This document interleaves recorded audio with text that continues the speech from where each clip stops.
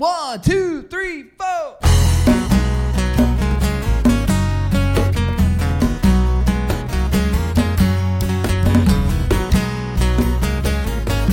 Hello, and welcome back to another edition of Lay It on the Table, the Southern Board Game Podcast with the accent on Southern. As usual, I am your host, Joe Mahaffey, and once again, I think I'm 5 for 5, James. I'm finally getting the rhythm of how that intro should go. Yeah, absolutely. You're right on top of it. It's fantastic. Fantastic to hear again. Yes.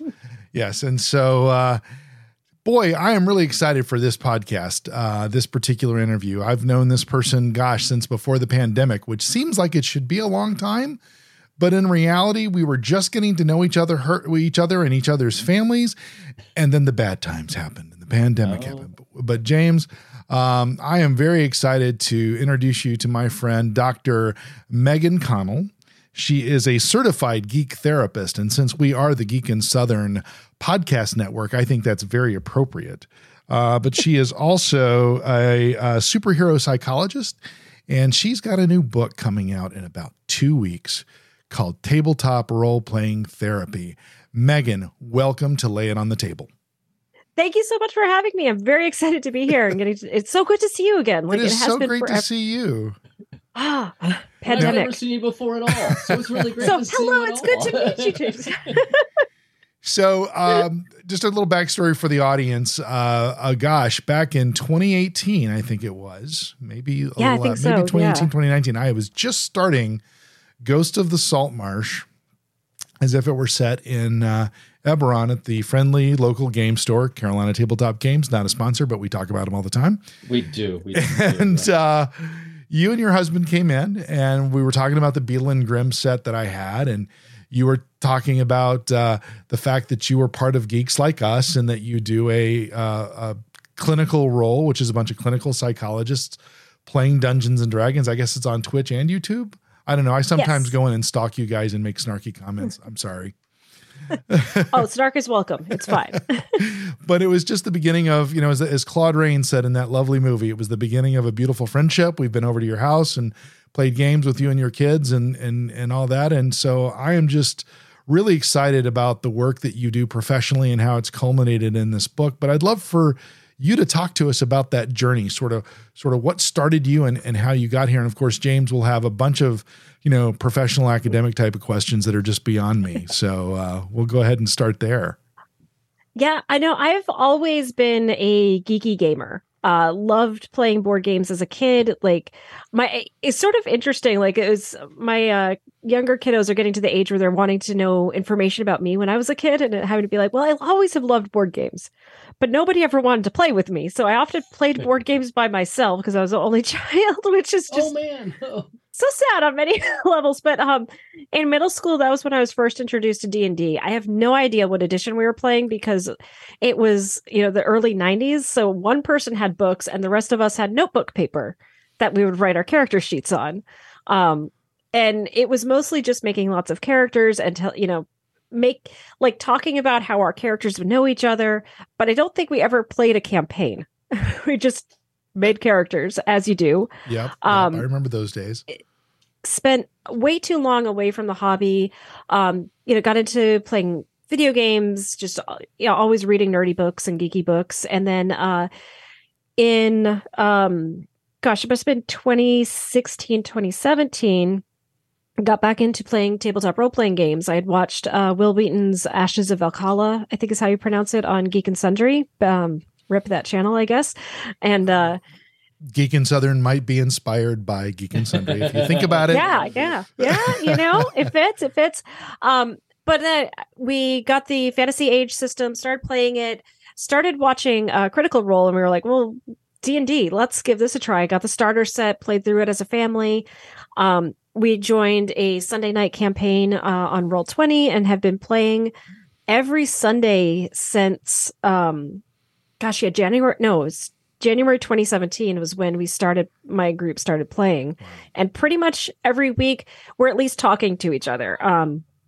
Things recently are getting a little more hectic in terms of families and careers and things. So we're not always able to play every week, but we still get together every week at least. And it's great. And yeah, from playing my characters, I started realizing, I was like, wow, these characters tell a lot about me. I wonder if I can use them in therapy. And that's how I got started on this road of using tabletop role-playing games as a part of therapy. Well, and that's a very interesting thing, because I think when we first met, I think I was curious about the whole Twitch stream, because obviously I had an idea of what I wanted to do. And you and I met for lunch at the Mexican restaurant. Yeah. Over here in Valentine. And we talked a little bit about that. And that's where I really began to grasp how you were using tabletop role-playing game in some of your therapies. And I know that you were working with a lot of minors, and we can't really get too specific there, but I'd love to know how you made that leap into, gosh, this is a way to open up for your particular patients. Yeah. I ran a few test groups at the practice I was at the time, and started really seeing some positive results. And so then I started running more and more groups, which was awesome. And we had lots of amazing benefit from it. I think using tabletop role-playing therapies, not just Dungeons and Dragons, in my book, I'm very clear about this. Like, I use D&D because I know D&D, and I have a hard time learning new rule sets. So it's what I use. But it's not the best, air quotes around this, therapy game for therapy. It's sort of, what is the game system you want to run and you will enjoy running? That's going to be the, air quotes again, best system for what you want to do. And I found it worked really well with lots of kids. I've tried to run a few adult groups. The problem with the adult groups is, as always with any role-playing game, is scheduling. Oh yeah. Getting adults to commit to the same time, the same place for 10 weeks in a row is really hard. So somehow they can get their kids there. They can't get themselves there. So it's a challenge, but it's also really beneficial for them as well. Well, the thing that I think struck me was, I remember very vividly in that lunch, you were telling me that just watching these young people define their characters and then define the world in which they wanted to exist, and how, if they could think about it, y'all could add it to the story, and how that just seemed to be so empowering to the patient. It was just very impactful on me in the sense that I still carry that conversation with me to this day. Yeah, it is really cool, because like, so many of these kids came from playing video games where they're just limited. You can customize your character to a certain amount, but like, not really, it's all got to get programmed in. And like, you can interact with the world, but you don't really have a choice in what you're doing. I forget, somebody said this to me. I didn't come up with this one, but so I'm quoting somebody, but now I'm not remembering who. So awesome quote, I guess, is that in video game role-playing games, you are putting yourself into the world of the game. In tabletop role-playing games, you are role-playing a character in the world. And so yourself is kind of coming out of that. And I think that's really powerful. Like, I remember very distinctly playing Elder Scrolls, the Skyrim.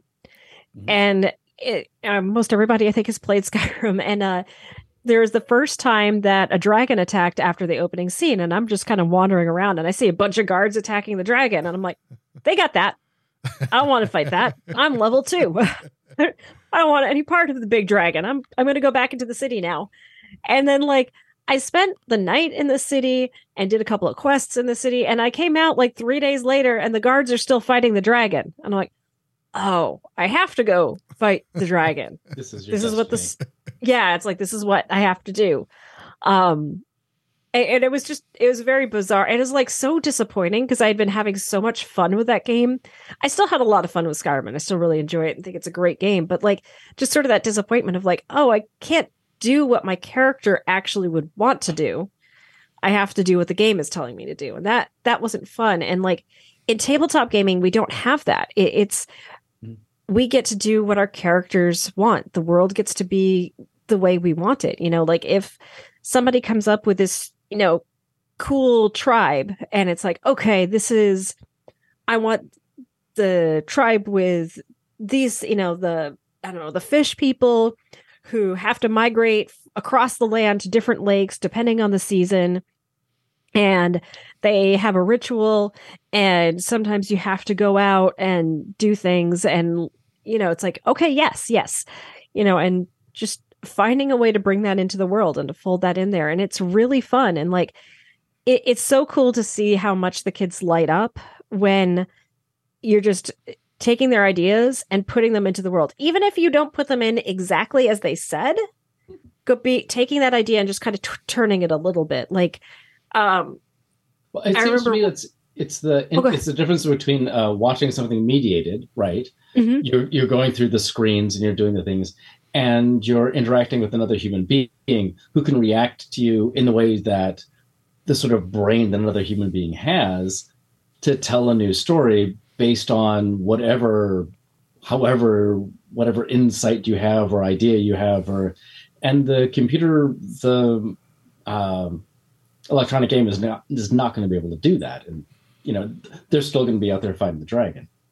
Exactly. And it is so powerful to have that shared narrative experience to go like, I started using, if you're familiar with Sly Flourish's Lazy Dungeon Master. Yep. He's got a character bonds thing. So you roll D20. And I started doing this around the group where I had people roll two D20s and they assigned one to the right and one to the left. Nice. And that was the bonds that they all had to each other. And the dice were really funny because like somehow like 5 people ended up all being in business together. That's awesome. But it made this kind of neat hook. It's like, oh, this is how we know each other. And we're going to bring our business to the world. And this is the reason we're adventuring now. Well, that's one of the things I love about the game too, is that it's, I was thinking about that episode of The Big Bang Theory where Penny is trying to teach Sheldon improv. And she says, improv is all about saying yes to everything. And I kind of feel like the DM is playing that role of saying yes to what people want to try. They're not always successful, mm-hmm. but because the dice kind of throw into that sense of chance, or there's other variables. But in the game that I play with James, we have a character who she plays this womanizing guy, and she was in this. She was in Kresik because we're doing Curse of Strahd now, and he was successful flirting with this guard. And I'm like, okay, I'm the DM. I got to roll with this. And this was kind of awkward. It's Shane from the store, if you remember Shane from the store, and it's kind of awkward. And we're having this date, and we get to that good night kiss. Yeah. And he rolls a 1. And so all of a sudden it's a handshake, but it's all that sort of saying yes to the moment kind of thing, even if it takes you in an uncomfortable place in your relationship. Cause obviously Shane's much younger than me, et cetera. But it was just this whole dynamic of sort of watching that unfold. And it's very funny. Or it's very memorable. And that thing of like, it stretches you outside of your comfort zone. Right. And like getting to try something new, be something new, it's like, for the first long-term campaign that we played on Sundays, I made a very impulsive character because I tend to be a very meticulous, thinking through, overly anxious person. And I wanted to just hang that up for a few hours. Boy, did my DM punish me for that, but also it was kind of fun. Right. And like, it was interesting because playing that character, I got to a point where I'm like, man, am I glad I don't do this in my real life. Yeah, there's that.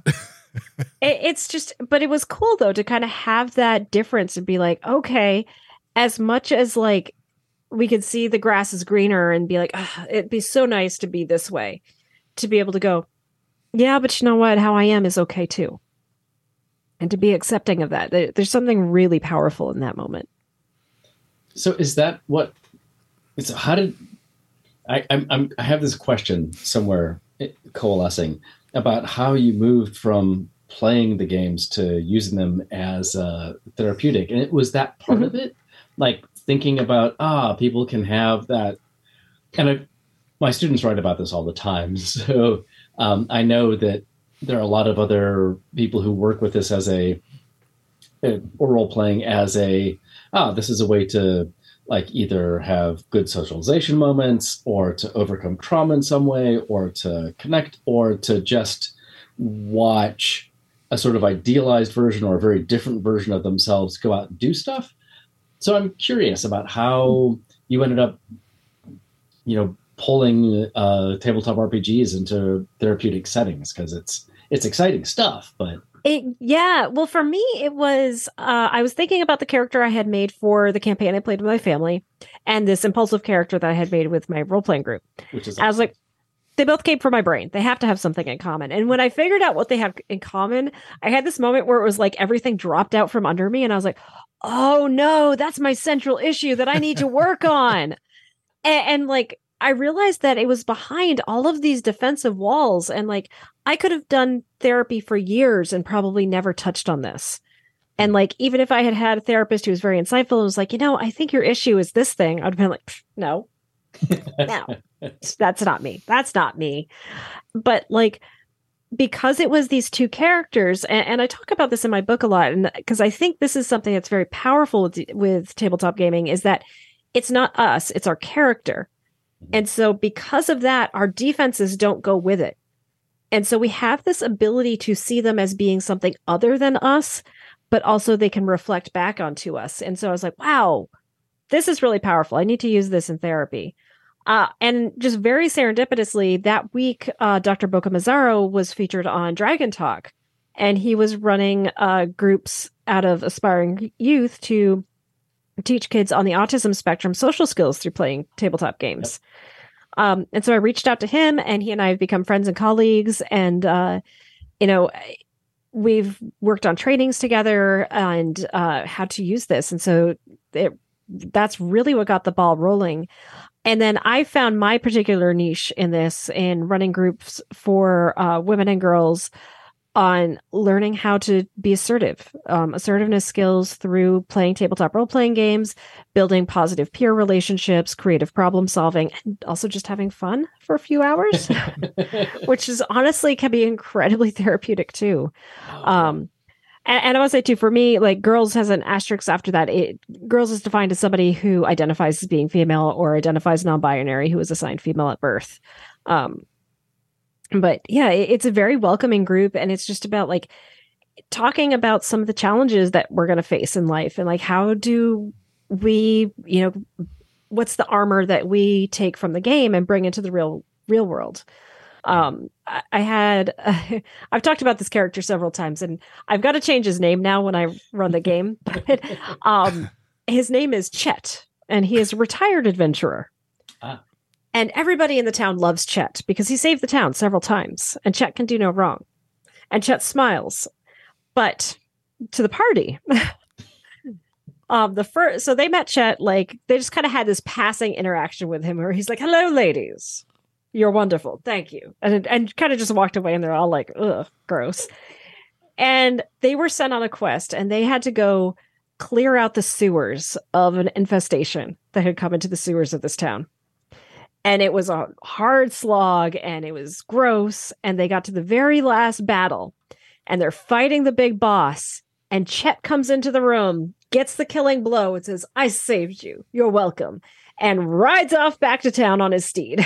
Gets there before them to tell everybody in town how he saved the adventuring party. Like Gilderoy Lockhart meets the Greg Kinnear character of Mystery Men. Yeah. It was great. And like, he was a character who had a lot of depth, like, and it just was always kind of around. But like they needed to use it because there were times where they needed to get into high political places, and Chet, the hero of the city, had lots of ends. And so they had to figure out how to work with this guy who would not always respect boundaries. Sorry. Everybody, Megan is recently had a cold, and it's lovely pollen here in the South these days. And so everybody's got their own cough, hack, wheeze. There's been many of that on this program, and we're sorry that you're going through that.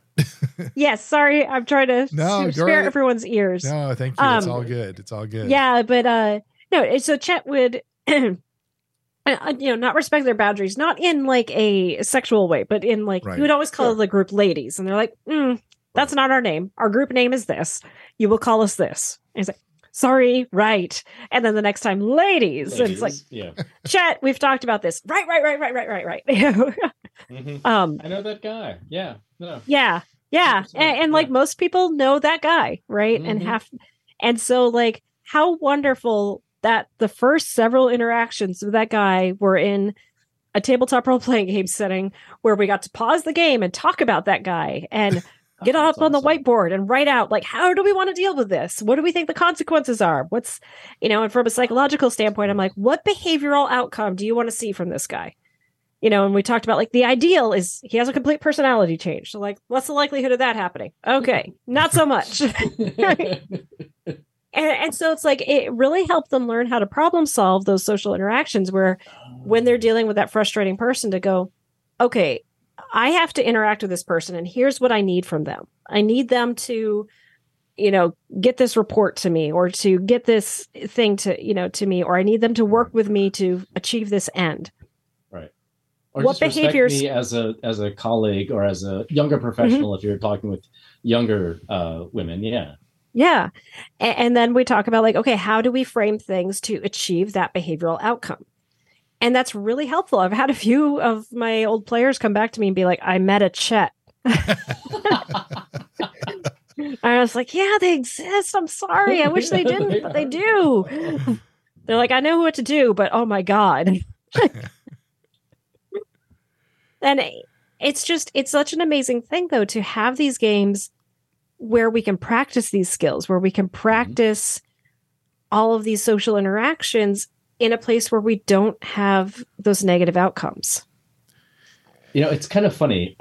Just a slightly going back to, I'll just turn the camera on me for a second because I feel like I want to. No, my dad's a MSW and did a lot of therapy work, and so Joe and I are clearly a little bit older, and when the whole what's the satanic panic was going down on D&D, my dad, who came from this therapeutic background, was like, well, no, role play is fine. Role play is a healthy thing that you should do. Like, I'm good with that. That's part of my training, but not demons. So I was allowed to play other role-playing games, and I knew kids who just weren't allowed to play any at all. Of course, as Joe knows, I went ahead and played D&D in other friends' basements, because that's what you do. Yeah. But I didn't end up worshiping Satan at all, so it's good. I feel like that's a bonus. That's it. But it makes sense to me that just thinking, and I love the idea of pausing in the middle of the role play to unpack the role play and say, so now what do we do in a different situation, a real life situation, to deal with Chet because he's going to show up. I think that's fantastic.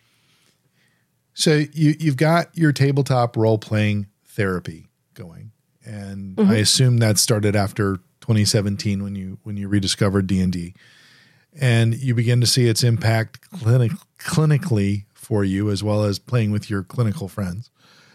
At what point does the book come into your imagination out of your practice? Yeah, it was something we had been talking on Clinical Role, like a book needs to be written. And I had actually approached a couple other people and asked them if they wanted to do it.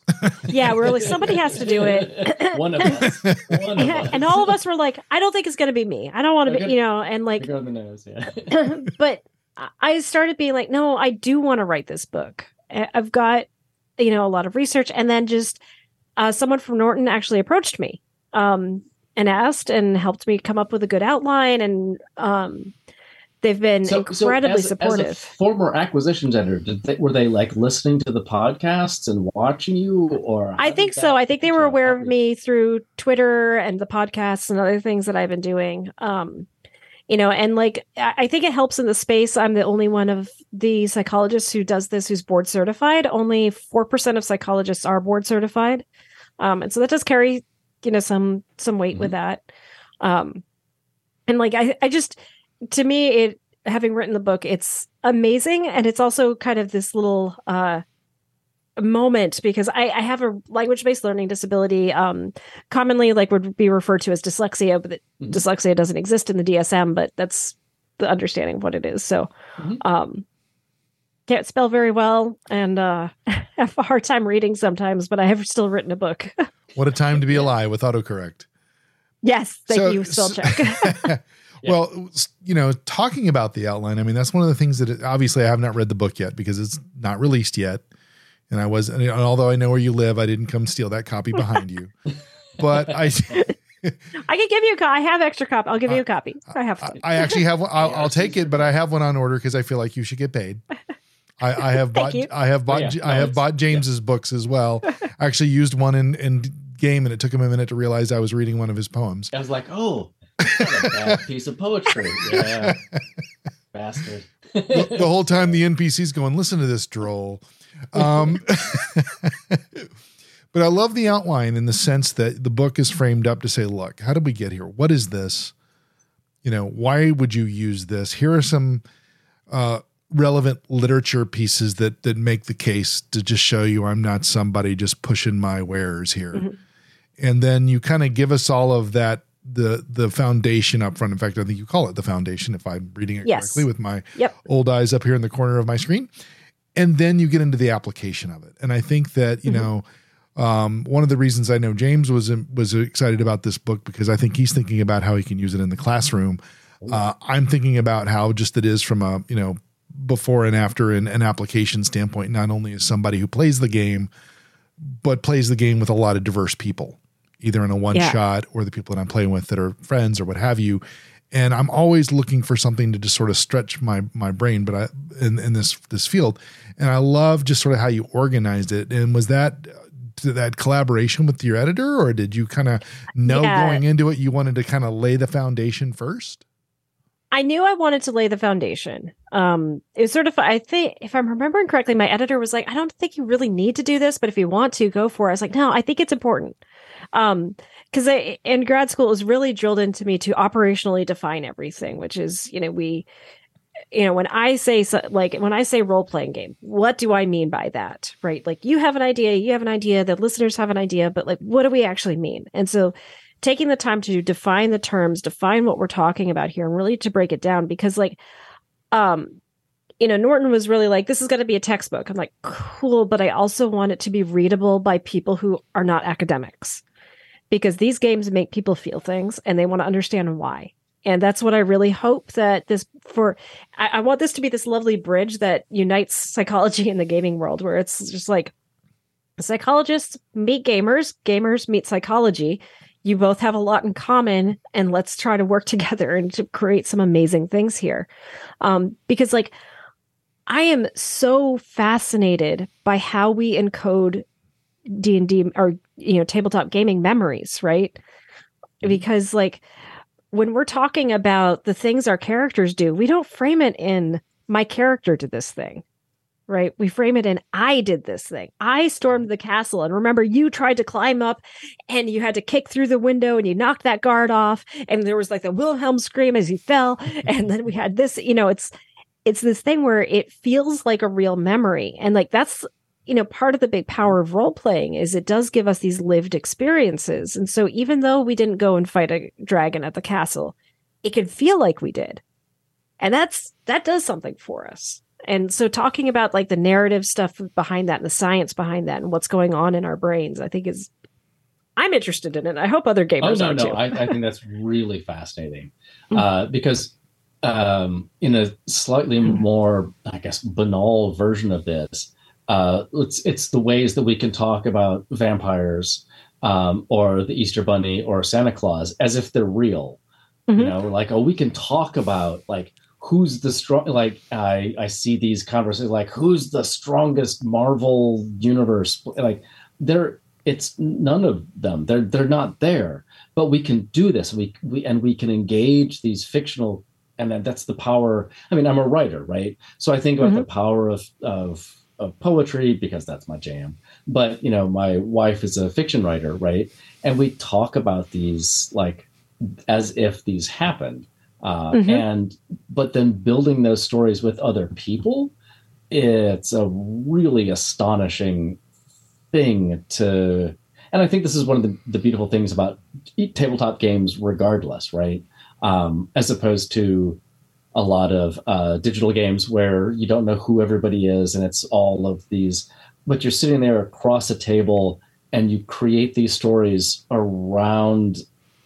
It's not exactly a text, right? It's a game that you've pulled together, and then you'll tell these stories for years. And those narratives that come out of that, are just fantastic. And so one of the things I was also interested in is you also work with, my dad's a veteran. I have friends who are veterans, and so you've pulled this into not just women and girls in gaming, but you also do work with veterans. Is that right? I'm trying to do work with that. So I'm a vet myself. Okay. I was in the Army. I've been trying to get a veterans group together. I was getting close to it, and then the pandemic hit. And now I left the practice I was at to open up my own practice here in Charlotte called Health Quest. And so when we open our doors at our main location this summer, probably in the fall, I'm going to be really doing a heavy push to try and get the veterans group going because it's something I feel very passionate about. And I just think it's cool too for vets because like you don't get to use your tactical knowledge once you leave the military. And like making a highly tactical game, Matt Colville's got I've got all the books he's put out so far, and he's a very tactical player and gives some wonderful guidelines. It's like, okay, let's get some tactics on. Let's do this. And let's let you flex those muscles that you built in the military and have your, group behind you and, get to go and fight and feel like a hero. Well, and that's fantastic. When I was, looking at all of doing a bit of research, my dad went into the VA. That was like his final, that's what he wanted to do at the end of his career, was to give back and to engage and help other vets. And so that was really nice to read that. And I was really excited to hear about what that meant for you. So, yeah. It's interesting as I listen to this, sometimes I love it when we have a guest because sometimes I talk too much or interrupt, or I get to be the spectator. In this case, I'm being the spectator. James is amazed at how little I've interrupted, but I have my own social quirks. I think Megan knows that. But it just seems to me, when I think about the whole tabletop role play experience, we all talk about it as if, Lord Gygax pulled it out in 1976 and bequeathed it to the world. But the reality of it is, if I were an anthropologist, I'd say, no, we've been sitting around the fire telling stories to each other, for millennia. And I think that that is an interesting expression of the format. And I've just been curious about how the pandemic has really been the fuel for that, in the sense that it wasn't that people were looking for something to do. They were craving community. They were craving this human interaction, even if you had to do it through this type of, modality to do that. And I think that, James and I talked to Professor Dungeon Master from Dungeon Craft. I'm going to get that right. I wanted to say Dungeon. I was going to say Dungeon Quest, and I knew that was wrong. Dungeon Craft. Thank you, Professor Dungeon Master. We really appreciated you coming on our show. But he talks a lot about that too, about that guy and just sort of, and in real life, he's a teacher and he's doing some very similar things, but it's just sort of interesting to me, as we talk to him about the whole Hasbro thing and what I think Hasbro really lost sight of, and this is really my point before I blew the whole Dungeon Craft thing, is that I don't think they appreciated that what they see as a game, as a business, was this innate need for us to have community and share a story together, and that you have had the opportunity to take that a step further and draw things out of ourselves that we can learn about ourselves and kind of see that in the mirror a little bit. Because I have this, my own personal experience is that when you understand something about yourself, then you're in a position to do something about it. Yes. I say you're either a victim or you're a volunteer. And I always say you're a victim until you're intellectually aware of what you have, and then you choose to be there. Right or wrong, that's my perspective on it. And I think that this is just another, the fact that you found a way for that to be a way for people to discover things about themselves in a relatively safe environment. Yeah. You know, you're surrounded Yeah. by friends. You have this catharsis. Maybe you're having it privately at the table, but you're at a table with friends. Mm-hmm. And to me, that is just so powerful. Well, and there's a story. I share this story a lot because, like, I had moments where I knew that what I was doing was helping and was making a difference. And this was the first moment where, like, it hit me so hard. So this was my first, like, real, like, long meeting group for I call it applied gaming, with therapeutic gaming. And we had been doing sort of a modified Rise of Tiamat story. Modified being in, like, the only thing that was in common was there was a dragon cult trying to bring Tiamat to the material plane. And that was about where the parallels between the module ended. But the players figured out who was doing it. There was a green dragon who was pretending to be a gnome running around. They gathered their allies, to include Chet, together in the royal stables, because it was a stone-sided building with a roof. And they cornered the gnome in there, and they transformed into the dragon, and the building was big enough to hold the dragon, and it couldn't fly away. And they all attacked, and the rogue was the one who got the killing blow. And, you know, I described it like this, like, you know, I was like, okay, how do you want to do this? And the rogue's like, I'm just so tired, and this battle's gone on for so long. I think I'm just going to kind of half swing up and, you know, get my dagger. And so, like, so I kind of, you know, embellished it. And I was like, and then the dragon falls, and all of a sudden the table just erupted in tears. And the group they all ran together, and they were sobbing. And I, like, had this moment of, like, oh, frick, what did I do? What did I do? What's going on? What's going wrong? And I was like, are you guys okay? What's going on? And one of them finally, like, calmed down enough, was like, look at what I can do when I'm with my friends. Oh, I that's was like, amazing. Oh, right. I still get chills thinking about that moment. Wow. It was so powerful. And so where I was like, okay, this is something. Like, here's this moment where, and I should say, sorry. It's okay.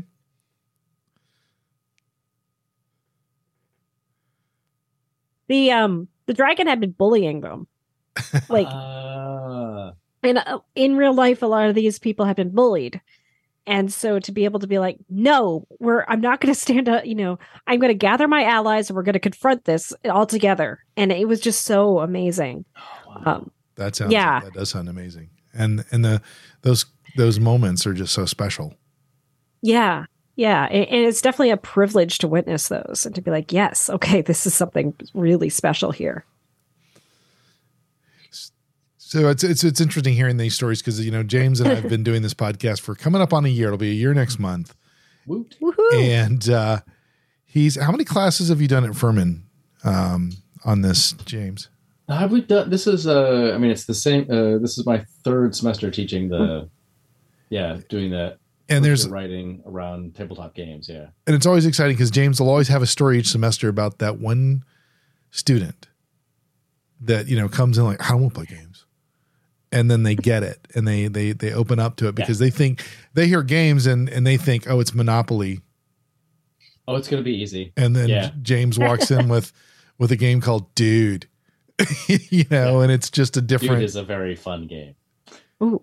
different experience. But anyway, so it's just kind of interesting for me to kind of, you know, there's a commonality in what he's experiencing in the classroom and what you experience in the clinical setting. Well, and one of the things that I want them to understand is that games are exactly what they think they are. And they just haven't dived deep enough to think through it, right? And to think through the experience and think through what it means to create these stories, and to recognize that, you know, if you're uncomfortable with one kind of gaming, it's okay to say, like, yeah, I don't really like zero-sum games. I like, and to give them the language to talk about that, and to recognize that games have been around since as long as we've been human. And to sort of try to think about them as more serious. Well, they are more serious than we think they are, because they're so core to who we are as being human beings. And and we kind of, particularly in a sort of capitalist, we must do stuff to make money. They don't make money, right? They're a thing that you do with friends to connect, to explore these stories. So yeah, it's fun to watch that change. Well, I grabbed my book because there's a person, sociologist Johann Huizinga had this Huizinga, that he says that we should be called Homo Laden, meaning man the player, because every civilization has games. And gaming I have Homo Ludens over there on the shelf. So yeah, there we go. Yeah, see, we've read all the same books. yeah. Oh yeah. But like that, it's so interesting to me. Like a study I pull out a lot is it's entitled Alibis in Play. I'm forgetting. It starts with a D. Is the author of it? Sorry, it's all good. It's talking about like this idea that as adults we need to have an alibi in order to justify our ability to play. Right? It's like I'm not really playing Little League. I'm on my team, like my company's team, and it's like for team building and morale. I'm not actually playing. And it's so interesting because like the more status you have in not necessarily like, money, but like, positional authority, the bigger the threat is of playing. And so like one of the things I talk about is like, if you're going to be the psychologist in the room, you have to play. You cannot observe. You cannot just be there to help with the behaviors. Certainly you can hire a professional game master to run the game for you. But if you're in that room, you're playing an NPC. You're going to play the friendly animal companion to the adventuring party. But don't like, because if well, it's like, if you don't model play, nobody else in that room is going to play. Nobody's going to feel like it's okay to actually play and take that risk. And so we've got to do that and be willing to play. Like I had another psychologist reach out to me at one point being like, I want to use this, but I don't actually want to play the game. It's like, no, this isn't going to work then. Like you've got to be willing to get in there with the clients and to do this stuff. Well, it's funny you couch it that way because I got back into gaming just before I met you. So it was a 2018, 2017 timeframe. And I had been away from D&D since I knew James in college. And I think one of the things in 1903. Yes, 1903. Yes. Just to date ourselves a little bit. Yes. Thank you for that. Yeah. Jerk. Do you do couples therapy? But I tell people that when I went to my high school, my 30th high school reunion at the age of 48, I looked around and saw for the first time that since we'd graduated, we were all comfortable in our own skin again. And it didn't matter what your title was, and it didn't matter who you married or where you worked or blah, blah, blah, blah, blah, blah, blah. It was like we were back in school again, and the things that had us in common, And what I've discovered is that I would tell people, I feel like I'm the most comfortable in my own skin as I've ever been. And now I take that forward into this whole gaming hobby because I lean into it. And, I'll go to work and say, hey, I lead a Dungeons and Dragons group. And I've been surprised at how many people are drawn into that because they go, oh, well, I'd like to play that, or I've always wanted to play that, or I play that too.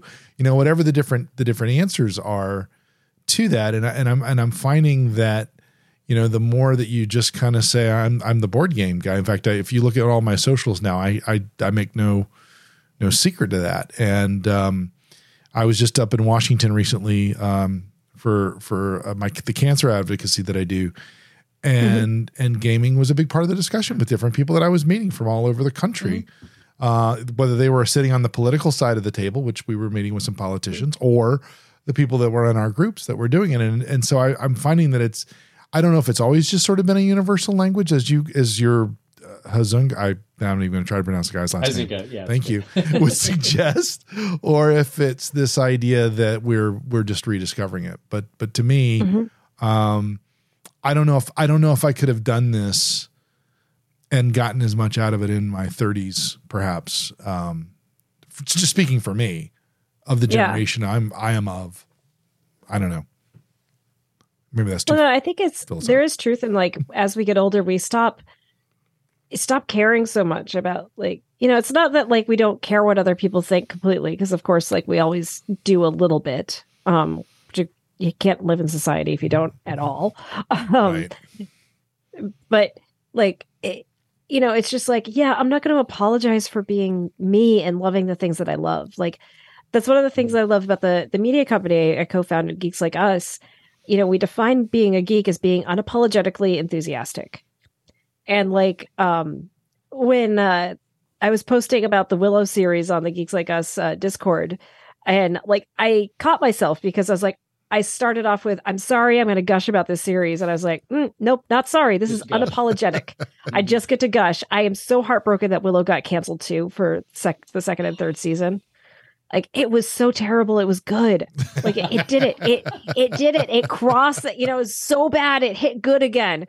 And honestly, like if you watched Willow and you frame it in your head as this is a D&D campaign, and all they did was they took a transcript of them playing and they made a TV show out of it.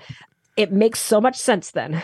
And the first movie, the Willow movie, is pretty bad, but it's just wonderful. Yeah. It's wonderfully bad. Yeah. And I think the TV show captured that. And like, I love the character of Morgan. I wanted to see his origin story so much.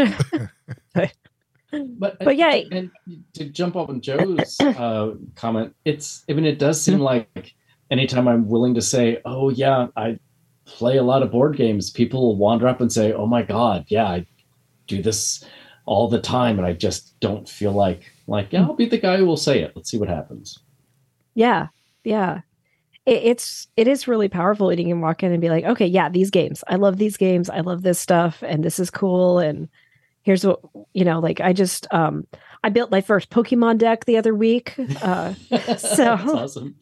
What my students are supposed to write a game journal every week, just sort of because they're writing more formal writing, but then I also have them do a weekly informal writing. And I have one of my students who is a dedicated Pokemon player. And so his game journal every week is like, he'll talk about he'll go to a little game shop around here and he'll have his little, you know, he'll see how his deck does in 5 or so, you know, meets, I don't know what.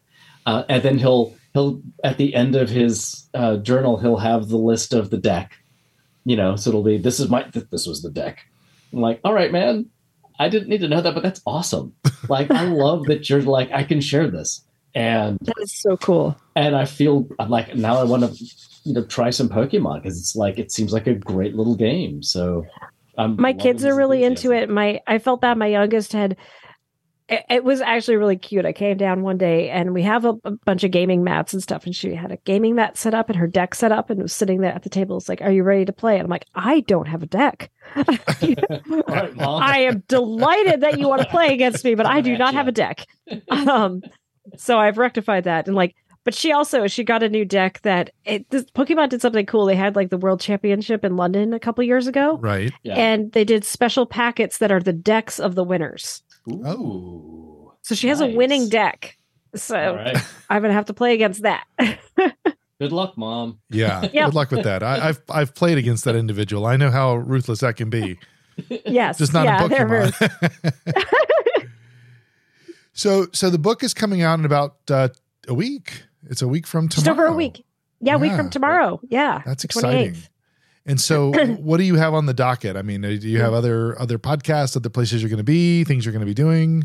Yeah, I've done a few other podcasts. I keep trying to book some signings at Barnes & Noble. I'm actually going to be at the other friendly local game store that we have in South Charlotte over at Mint Hill. It's actually called your local game store. Yep. Store. We like them too. On April 1st, I'll be doing an event there. So I'm going to be doing a Q&A and signing, and then after running a short game. I'm hoping my cough will be good up by then. So. Well, that is awesome. In fact, I was in Carolina Tabletop Games, and I saw that Rob had put a stack of your cards right there at the cash register. Yes.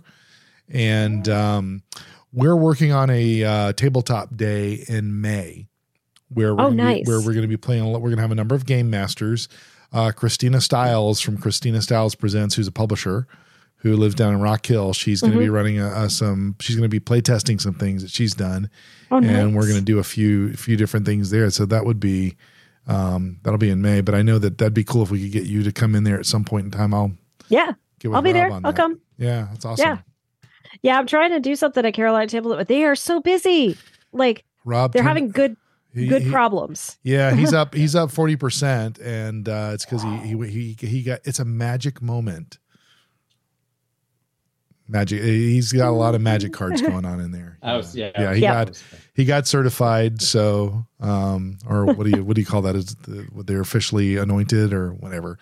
Anyway, I don't play Magic, so I can't say much about it. But I find other ways for him. I got to a take targeted my money. ad on Reddit today for Hot Pockets Magic the Gathering Arena Edition. I've seen those. Oh my gosh, I have seen those. There is a Canadian YouTuber that does nothing but magic.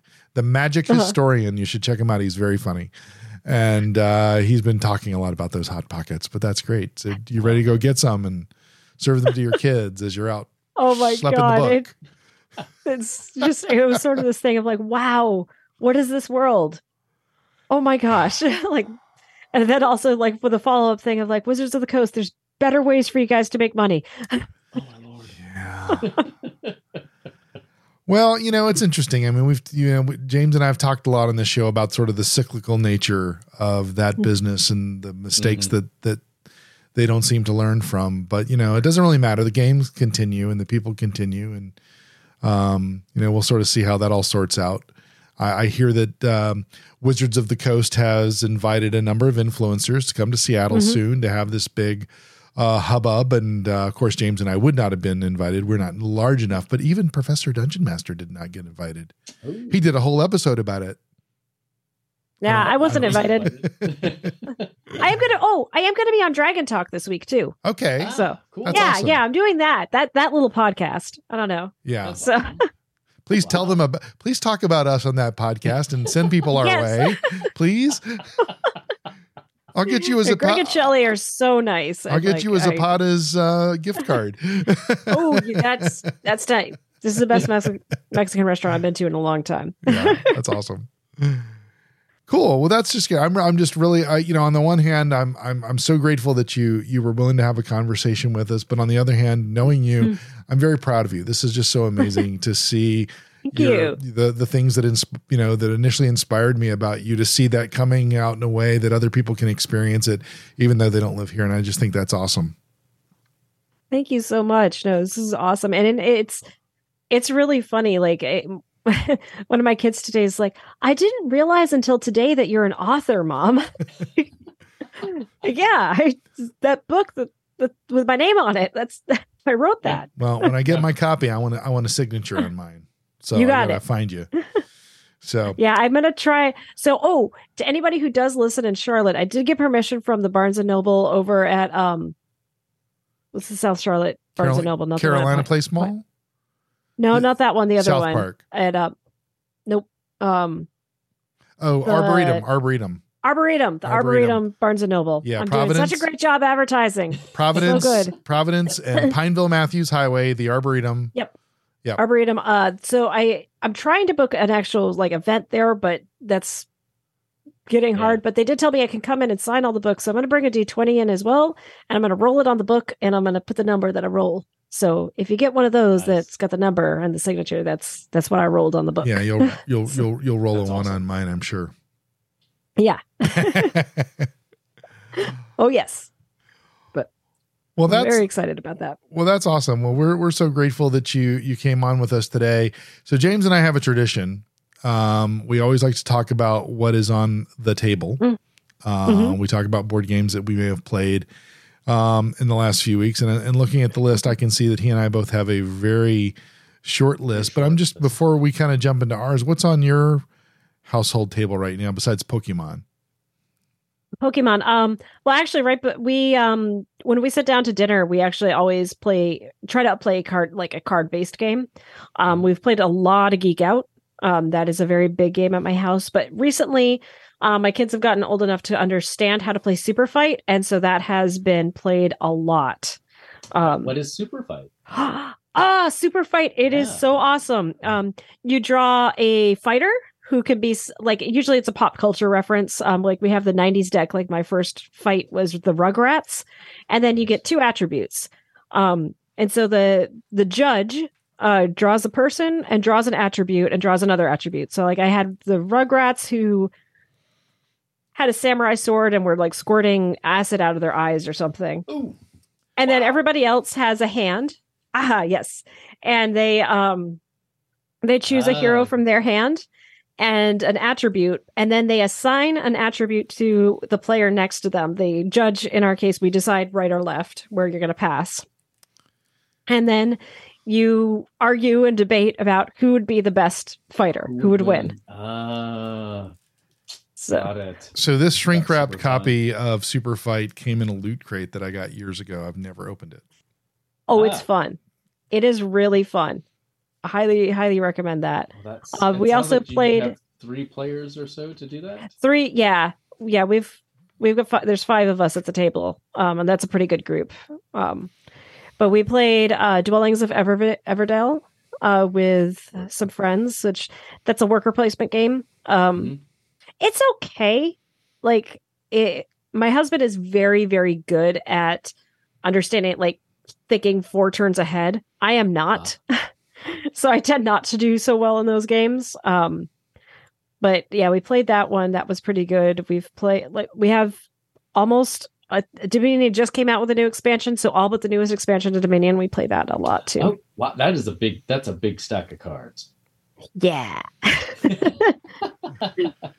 Do you play other deck builders or really just all Dominion all the time? No, I really, really like the Harry Potter Battle for Hogwarts game. Oh, yeah. If you guys have not played that one, I highly recommend it. It's actually 7 games in one. Right. It's really well done. I've started playing it with my youngest but I'm having a rule that they have to finish each book. And then when they finish the book, we can play because like there's spoilers in the deck if you haven't read the books. And so they're slowly making their way through the series and playing that one. There's another deck builder that I played too. Well, Pokemon's a deck builder, but yeah. Oh, yeah. I would call it a deck battler, but yeah. Yeah, deck battlers is a good one. Another one that we got recently. Well, of course, we've got Everdale, which I really like, and My Little Everdale is awesome for kids, and also awesome if you want to play Everdale, but you don't have 90 minutes. Yep. It's really good. And then we also have the Marvel Dice Throne, which is a lot of fun. Okay. Is that just how does that one work? It's Yahtzee with a couple more steps. There you go. Okay. Yep. That tracks. Yeah, we find that there's typically a lot of similar ideas just executed thematically in different ways. Like literature. Yeah. Yeah. So James knows this. A couple of weeks ago, my wife and I were up in Durham, or Durham, as I like to say. And I never miss an opportunity to go into Atomic Empire when I'm up there. I just am fascinated by that store as well. It's a great game. It's game store. It's huge. One of my favorites. Anyway, they actually had a copy of Hickory Dickory, which we had read about, 3-4 months ago. And I thought it was going to be a Kickstarter, but evidently it just came out. And so we picked it up, and it was a little bit of a curve to get into it. Oh, sure. Thank you, Rodney Smith, and everybody at Plaid Hat Games for your lovely, helpful videos. And we are just really intrigued by this thing, and we've played it 3 times now. Dale, my wife, has beat me twice. I finally just won tonight. But the thing I love about congratulations. Well, there's just you know how Lost Ruins of Arnak, there's a bunch of different ways that you can get your number at the end. It's got that feel to it. Mm-hmm. And they describe it as almost like if you need to think like you're almost in a relay race with your mice around the clock. And it's very true. It takes a minute for your brain to kind of get used to how this goes. But what I really like about it is, James has heard me say this a million times, and Megan, I think I said this to you when Dale and I first came over to y'all's house. Dale and I like games where you don't have to be mean to each other to win. Oh yeah. And it can fit that criteria. You can be mean to each other, but you don't have to be. which is nice. But the other thing I like about it is every time we've played, our scores have been within 5 to 12 points of one another, which tells me there's some balance to it. No one runs away with it. And you think you're losing, and then all of a sudden certain mechanics kick in, and all of a sudden, holy cow, you've just surpassed everybody and you're 20 points ahead. And then you get it to the end and you're like 5 points ahead. And it's just really, but to me, that's exciting because it's just the whole mechanic of the game. And once you get into the rhythm of it, it's like, okay, I'm into it now. And so we've been really enjoying that. So that's taken up our time when I wasn't in DC. James, what about you? I see you have 2 on the list here. I have 2. So one that I've been playing a couple of times with just with Laura, and then when Sky was here, is Pessoa, which is, and I love the theme of this game. Do either of you know Fernando Pessoa? Mm-mm. No, you shouldn't necessarily. So. Early 20th century Portuguese poet. And so, which is probably why you don't know who Fernando Pessoa is. But he's kind of the high watermark for modernist literature in Portugal. And the interesting thing about Pessoa is that from an early age, which might have been triggered by some trauma, his father died when he was 5, and his younger brother died the next year, and his mother remarried the year after that. It was wow. Yeah, exactly. Yeah. It was a string of stuff happening for young Fernando. And so he created these kind of alternate versions of himself that he called heteronyms. So not like a pseudonym where you just write your stuff, but you just sort of use a different name. He created entire personalities around them. He got into astrology. He had astrology charts for all of them, had histories. They all wrote in different styles. And then he would write from their perspective to different magazines and newspapers, and they would get into fights, like different versions of himself, fighting literally and putting each other down. It's fascinating. But so Pessoa is, in fact, a worker placement game where all the possible workers are all the time going around. So if you're playing it 2-player, the other 2, it plays up to 4, are sort of robots that are moving around. But you always have the option of playing Pessoa's orthonym, he called it, himself. And you can always kind of take it over from somebody else and move it where you want to go and take that action. It's an interesting little game. It does not do well at 2. 3, it starts to be interesting. 4, you always want to play it with 4 players. So that was... Okay. That sounds like a Vital Lacerda game. But so smaller. It's so short and small. That's the other thing about it, is that you're just trying to get to these materials to write poems. And it's about... If you're doing it right, it seems like it's a half hour, maybe 45 minutes. So not Vital Lacerda where you're going to be sitting down for 2 hours to do this. It goes very quick. There's just there's a character in Weather Machine that sounds a lot like the Pessoa character. That's why I was thinking that. Yeah, sorry. Yeah. Oh, okay, cool. Yeah. And then just a really small little box called Songbirds came out, I don't know, a couple of years ago. I don't remember. I can check. But we drove up to Athens, Ohio for the Appalachian Studies Association conference with Sky, my 14-year-old, and Emerson, who's 21 months. And so we had to put Emerson to bed. And then the 3 of us, Laura and I and Sky, were like, well, so now what are we going to do? We're exhausted. Well, here's this little game, Songbirds. And it's a little box and just cards. And you've got an imaginary 5x5 grid that you're kind of playing into, and as different grids fill in, different colors of birds are potentially scoring, and the last bird in your hand is the color bird that you're going to score. So there's this tension between what do I play down, what do I get other things to score if I don't have the right bird at the last time. So the first 2-3 times around the table, you're like, yeah, I'll play down whatever. And then the game, it's one of those ones where it kind of slows down. Where you're like, oh no, wait, what have I done? So it was super cute. And it's a nice, there's a lot of good choices and decisions to be made in a very small box, and it's still pretty light, but it feels really satisfying to play. So that was the other thing we had on the table. Yeah. Well, and if you've got youngins, it plays well because it's really simple about you just play the bird, and it's That's cool. Well, I got to give one more recommendation too of a game I got at PAX Unplugged called Boop. It is yes. Have you played it? Is this the cats on the Cats on the bed? Cats on the bed. Yes. Yeah. It is so fun. It's very funny because my kids love to play it, and then my husband and my son were like, "Oh, this seems silly," and then they got into a very intense game of Boop. Well, it's kind of an abstract area control game, right? But dressed up as cats on the bed. Yeah. Yeah. You have kittens on the bed, and then you get 3 kittens in a row, and they graduate to cats, and the cats can stare kittens, but the kittens can't stare cats, and that I have a daughter that we give cat games to, so that sounds like the one to get for her. She doesn't listen to this podcast, so she'll still be surprised. Yeah, it's a what do they call it? Laughter or Smirk and Dagger, but they're Smirk and Laughter. Yeah. Yep, that's what they call their funny games. Songbirds and Boop, Joe, and that's the one eats the other. It's I have this thing about wanting to play Wingspan I Love Cats in parks where the cats are chasing the birds into the parks.